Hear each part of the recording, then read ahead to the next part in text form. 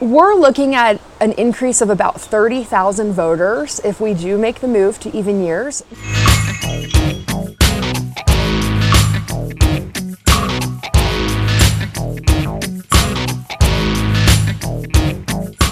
If this passes, anyone running for city council or mayor has to really step up, their messaging and appeal to a much broader audience than we have typically appealed to.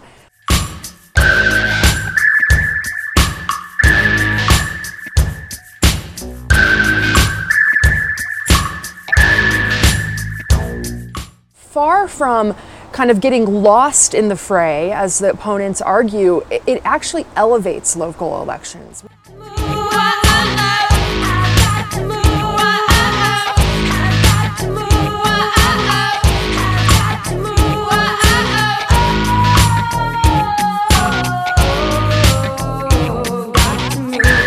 Imagine the budget you'd have to ask for if you were going to add 30,000 voters to odd years, through the traditional voter outreach. You need millions of dollars. Hello, Boulder and the wider world. This is the Sharing Boulder podcast. My name is Philip Ogren, and for episode 27, I spoke with Jill Adler-Grano, who is the chair for the campaign to move city council elections to even years. The name of the campaign is People for Voter Turnout, and the measure will be listed on the ballot as 2E. Currently, members of City Council are elected in odd years, where voter turnout is dramatically less than in even years. By moving City Council elections to even years, proponents of this electoral reform argue that there will be much better representation of constituents in the members elected. I admire Jill for her faith in democracy, that with better representation, we will have a local government that is more responsive and better able to address the concerns of all our residents of our city. We hope you enjoyed this interview with Jill Adler-Grano and that you will consider voting yes on 2E. Jill, thank you for coming on Sharing Boulder. I really appreciate you taking time this morning. We're here with Mishka, your wonderful dog. Yeah, Mishka. Would you mind introducing yourself and giving us, maybe just start with an elevator pitch for Yes on 2E, the even year elections ballot measure coming up? Okay, well, first, thanks for having me, and thank you for doing this podcast. I think it's really cool. My name is Jill Adler-Grano, and I was a city councilwoman for a couple of years before joining Congressman Joe Neguse, and I worked as his director of community affairs for 3 years, kind of built that outreach program. And presently, I am a grad student at CU. Nice. I'm focusing on affordable housing with the Boulder Affordable Housing Research Initiative, but I have the incredible honor of chairing the campaign to move local elections to even years. So this is 2E. Yes on 2E. Yes on 2E, that's right. This is something that City Council put on the ballot, the majority of council members. So this was Mayor Brockett, Junie Joseph, Rachel Friend, Nicole Spear, Matt Benjamin, Lauren Folkerts. And it's based on actually what has become a nationwide movement to move local elections to even years when turnout is higher. So Boulder actually has some of the highest turnout in the country for our odd years, but it's still down in the 40%. So it's 44%, 47%. Whereas in even years, we have between 80 and 90% voter turnout. That's amazing. So places that have made this move have seen just tremendous, most often it doubles the voter turnout. We're looking at an increase of about 30,000 voters if we do make the move to even years. That would be voting in our local elections. And as we know, local leaders, they make critical decisions on housing, on climate change, on public safety, on infrastructure. And in a town of 100,000 people, 30,000 absent voters is, it's a significant number. That's a lot of voters. The other thing I love about this campaign is that, when places do move to even years, the electorate becomes more representative. So we know now from data, from election data, that in the odd year voters tend to be older, wealthier, whiter homeowners. And so when we move to even years, we're going to start capturing more community members that are actually reflective of our demographics. I've heard a few commentators say that those are the higher quality voters, and that's caused some discussion in town. I don't know why I led off with that. It's not really a question. It's just sort of a snide remark. So I was thinking, sorry. Obviously, I don't think they're the higher quality voters, but there was some. I don't know if you. I do. Yeah. No, I mean honestly. So, the opposition to this, they kind of had a hard time congealing around a message, right. Because the message that's often used. So typically this issue, well, not typically, but it comes up before the state legislature. So. Yeah. California did it as a state. It came up in Washington state. It's for this year in a couple of other legislatures. So like in Washington, for example, it was 8 Democrats that introduced the measure, and I've watched the hearing for it, and it was Republicans that showed up en masse, and they used that same argument that we don't want these voters, basically, that these are not the informed voters. And I it's just such bad messaging. I mean, and it's crazy too, because we have 4 really important ballot measures on the ballot this year in an even year. I mean, when the voters vote on that, are people that are opposed to this going to say they don't accept the results because they're not quality enough voters? I mean, yeah, we should have voted on these 4 things on odd years, right. when the real stakeholders right. vote. Yeah. It's a yucky message. Well, so when I was thinking about this interview this morning, I was trying to reflect back on the first time I had heard about this issue, like that we were considering this electoral reform. And I think it was Matt Benjamin who had this as part of his campaign, various things on his campaign agenda. And I remember thinking, oh, okay, that kind of makes sense, but it didn't really register to me as something that was like the next thing to do or like high priority. But here we are. It's like we're voting on this next. How did this come about that we got this on the ballot this fall? I should know the answer to this better than I do, because I didn't get engaged until after it was on the ballot. Okay. But Matt Benjamin was pivotal, and he is really big in pushing for a more democratic electoral process. He's done a lot of work on direct democracy, on ranked choice voting, and across the country, there's this assault on voters. Yeah. And this, part of it, I think, is that there's more data available. So if you go to our website, you can look at the research that's available, but we have peer-reviewed academic studies that show that this is the most effective way to increase voter turnout and to make the electorate more representative. And so it is a movement. 2 places in Colorado have already moved to even years, Castle Rock and Parker. There's activists in Aurora right now collecting signatures to put it on their ballot. Nice. It's something we're going to see more and more in cities across the country. So anyway, I think that council just sort of saw that research, saw that movement, and said, you know what? Having 47% of our electorate, elect us isn't good enough. Let's do better. Yeah, cool. Well, I want to circle back to the quality voters issue and the. I wish I hadn't framed it that way. Sorry, I keep misfiring. Philip, they framed. They framed. That's it right. that way. That's right. Yeah. I kind of want to dispense with their language as quickly as possible. But one of the things I was thinking about this week, I listened to a podcast. The New York Times, The Daily, had a episode about Hispanic voters and whether or not Democrats were going to, which way they were going to go in this 2022 election cycle. And there was just a lot of really interesting discussion about the fact that Democrats can't take Hispanics, that population, for granted as a given. There's a lot of they're a diverse population. They have sensibilities around fiscal conservative principles that they sometimes feel the Republicans have a better track record with, and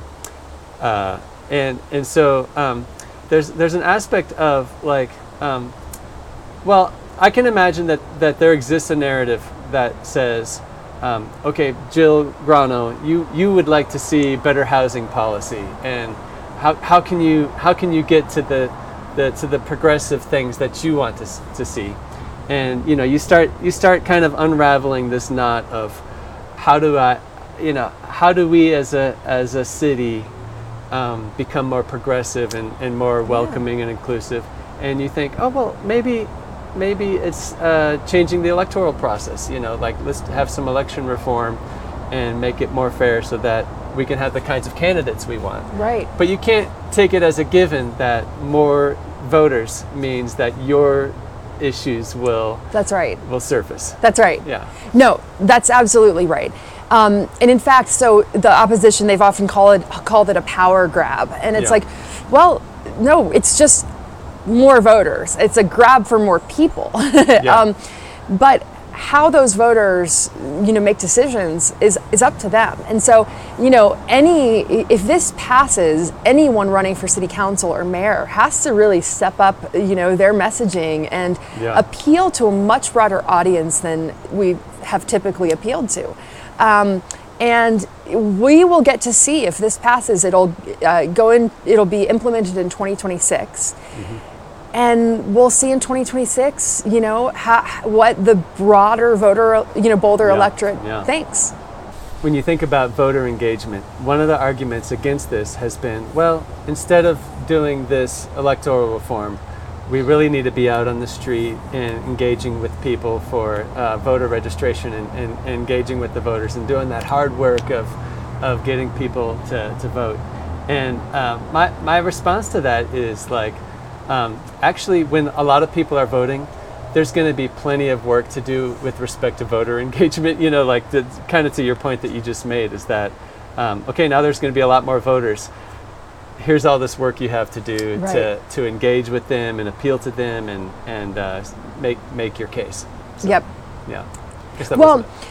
So one study showed that in even years, there's 40 times the resources that go into the Get Out the Vote effort. Wow. I served on the board of New Era Colorado for 5 years, and that's really the mission of New Era, who endorses our measure, as does the Daily Camera and Better Boulder and some other really exciting groups. But anyway, New Era, we would sit around and ask that question every day. How do we get more people to turn out to vote? So we did creative things like Trick or Vote, where on Halloween we'd all dress up and knock on the door, and instead of ask for candy, ask for people to vote. Right. And that's something that is done in even years. They don't do Trick or Vote in odd years. Totally. The effort to get people to turn out is so much higher in even years. And so I agree that we should be doing everything we can to increase voter turnout. But those systems, those mechanisms are already in place in even years. And it's why so many more people turn out. It's part of the reason. Yeah. Well, I think about my own personal voting history, and I know that I've, when I was in grad school, when I was first in Boulder, I'm sure I skipped years, especially before the mail-in ballot came around. But I'm almost certain I've thrown out mail-in ballots before, like 8-10 years ago. I'm not sure how long the mail-in ballot. Maybe someone will fact check me and be like, he didn't vote just as recently as 6 years ago. But the thing that kind of occurs to me is like when you have the even year election, and you're thinking about the Congress people that are running, the candidates for Congress, the candidates for governor and senators. It's on your to-do list, like it's on your calendar. It's something like major that's coming up that you're thinking, okay, I'm gonna vote. I'm gonna block off a Saturday afternoon for this, or sit down with the blue book and read through it. And so there's very much a registering of in your brain and in your mental calendar that this is something that's happening, you know. Yeah, and that's right. When you get that ballot for off years and you're like, okay, it's for this candidate person, and like if you're not involved in local city politics, it's actually really hard to step into that and engage with it. It's just it's like there's so much noise, so many things competing for our attention. Yeah, that's right. And you know, this is where you kind of get in back to this quality electorate, you know, kind of conversation, which is, well, you know, the voting system is the same in off years as it is in on-cycle elections, in terms of the mail-in ballot, and you know, all of the opportunities are there to vote. So if people don't vote, they just don't care, is kind of the message. Yeah. But that's not true. So people care about issues, right? Yeah. And it's not until you've really engaged like deeply that you understand that local elected officials make critical decisions on the issues that people care about. And so on, you know, in even year, you have federal representatives, state representatives, county, and just missing is local. They're relegated to these off years, yet they make the decisions that people care about. Yeah. Like I said, on housing, on climate change, on criminal justice, on public safety. On libraries. On libraries, right. Which is just salient because we have this more progressive city council. It's also on the ballot. Right. If we hadn't made a big push to have a progressive city council, it would have been torpedoed for sure. That's right. Yeah. So so we're used to, you know, on television, like we're used to knowing that our federal elected officials and our state elected officials work on these issues, but it's not, you know, it's not as sort of broadcasted the importance that local elected officials have on these very issues that people care deeply about.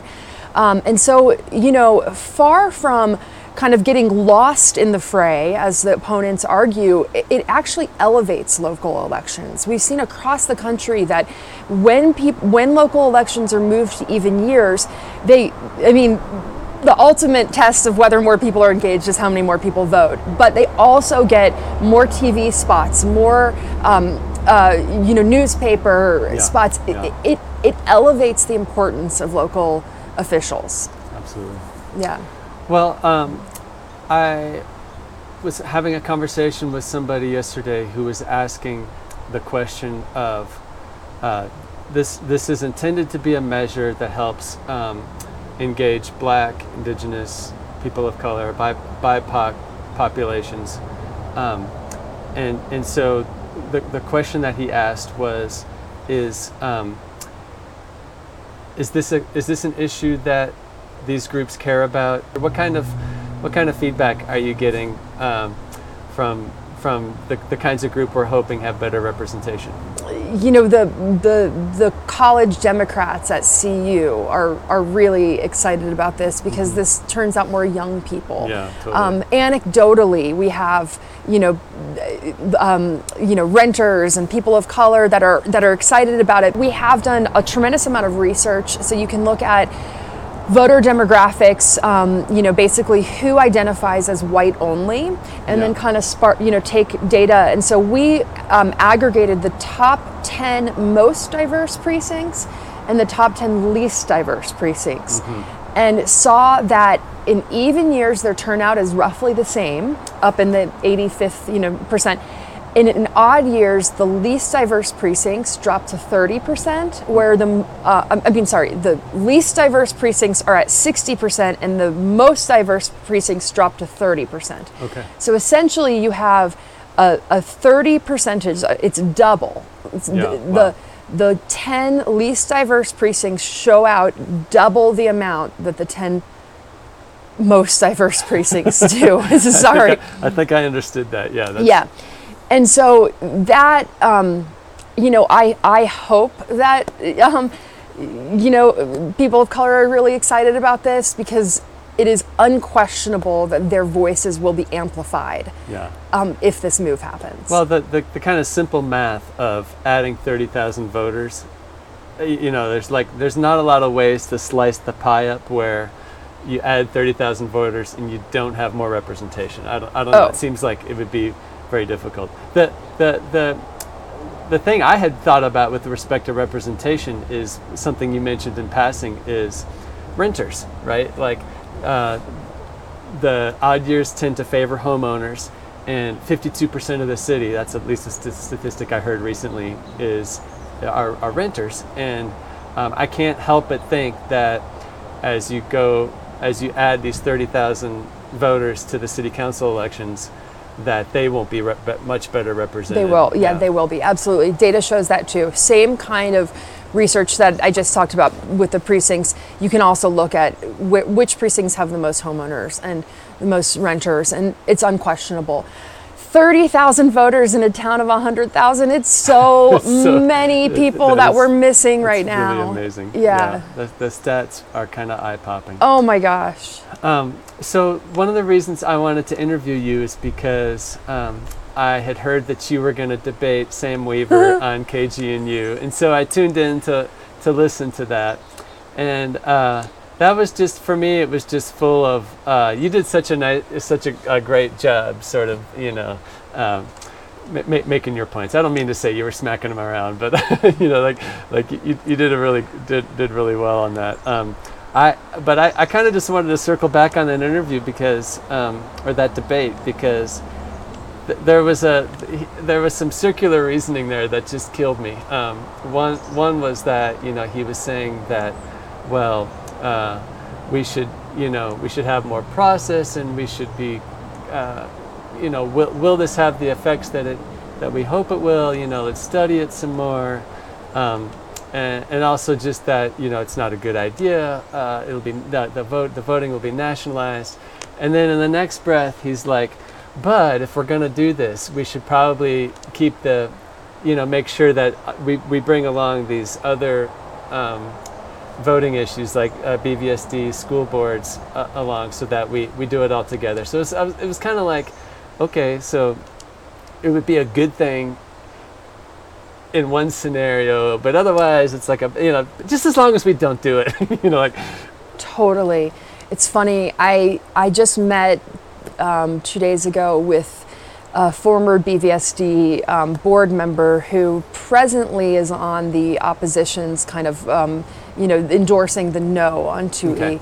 But we met and she was so clear. She said, I want this move to happen. Like, I see the benefit. This would be tremendous for school boards if we could move to even years. Yeah. It was, the opposition comes strictly from the fact that we're not moving together. Yeah. And so, we talked a lot about, like, how do you message that? Because on the one, if you're out there saying even years are a horrible idea and all of the talking points of the opposition, it's going to get lost on the ballot, and there's going to be drop off, and all of these, it's going to politicize local elections. And then in the next breath, you're saying, but we all want to move there too. don't leave us stranded. It becomes really tricky. Yeah, so it was kind of like, okay, well, how do you just get the narrow messaging of, I wish we would have moved together out, because this is a really good move.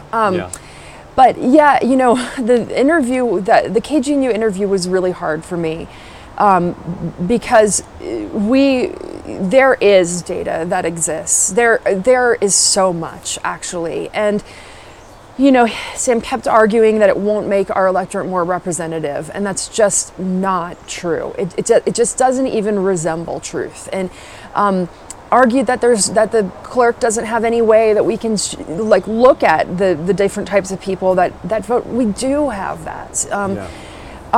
Argued that there's better ways to engage more people, like these kind of get out the vote measures. And yes, those are great, but there is no better way to increase the electorate than to move to even years. And that is just shown over and over and over. Imagine the budget you'd have to ask for if you were going to add 30,000 voters to odd years, through the traditional voter outreach. You need millions of dollars. Oh my gosh, right. Yeah. Totally. Yeah. And I have a friend who's fundraising right now for a state candidate, and their concern was, well, is this going to take away kind of funding? People only have limited resources, from some of our other candidates from state level and stuff. But we have to remember Boulder's campaign finance laws will stay in place when we make this move. So council members can only raise a maximum of $100 from each individual. Okay. And then they cap, if they're taking matching funds, which the vast majority do, they cap at $10,000. So these are not really expensive races that are going to detract from Phil Weiser or Joe Neguse or state candidates. Or the people who are donating their $2,500 to these candidates. Exactly. You know, right? Yeah. Interesting. Well, I know you have a meeting coming up, and I want to respect your time. This is a super interesting issue that's really lit up my brain. I just admit that, I think if you had asked me about this 5-8 years ago, I would have been like, this doesn't interest me. I kind of see the point of view of people who really care ought to sit down with their ballots and spend time with them. And I just really appreciate the people who, like people like you, people like Matt Benjamin, who are putting these electoral reforms into the public conversation, getting these things on the ballot. I'm really excited to vote yes for this, and so thank you for all your hard work. Do you have any parting shots? Thank you for doing this, and vote yes on 2E and reach out if you have questions. I encourage everybody to just read about it. I mean, just you don't even have to go to our website. Google it. Start reading, because once you start looking at the literature and at what has happened in the many other cities that have made this move, it's remarkable. That's very cool. So, peopleforvoterturnout.com. Yep. I recommend clicking on at the top. There's a research tab that has lots of really good studies and data. Right. So it's a great resource. Okay. Thank you, Jill. Thank you. Yeah, you bet. This episode of Sharing Boulder was produced and edited by Philip Ogren. The music was sampled from Fake French by La Tigre and is available under the Creative Commons Sampling Plus license version 1.0. Please visit us at sharingboulder.us for show notes and previous episodes. If you enjoyed this podcast, please support us by sharing this episode with your friends and neighbors. Keep sharing, Boulder.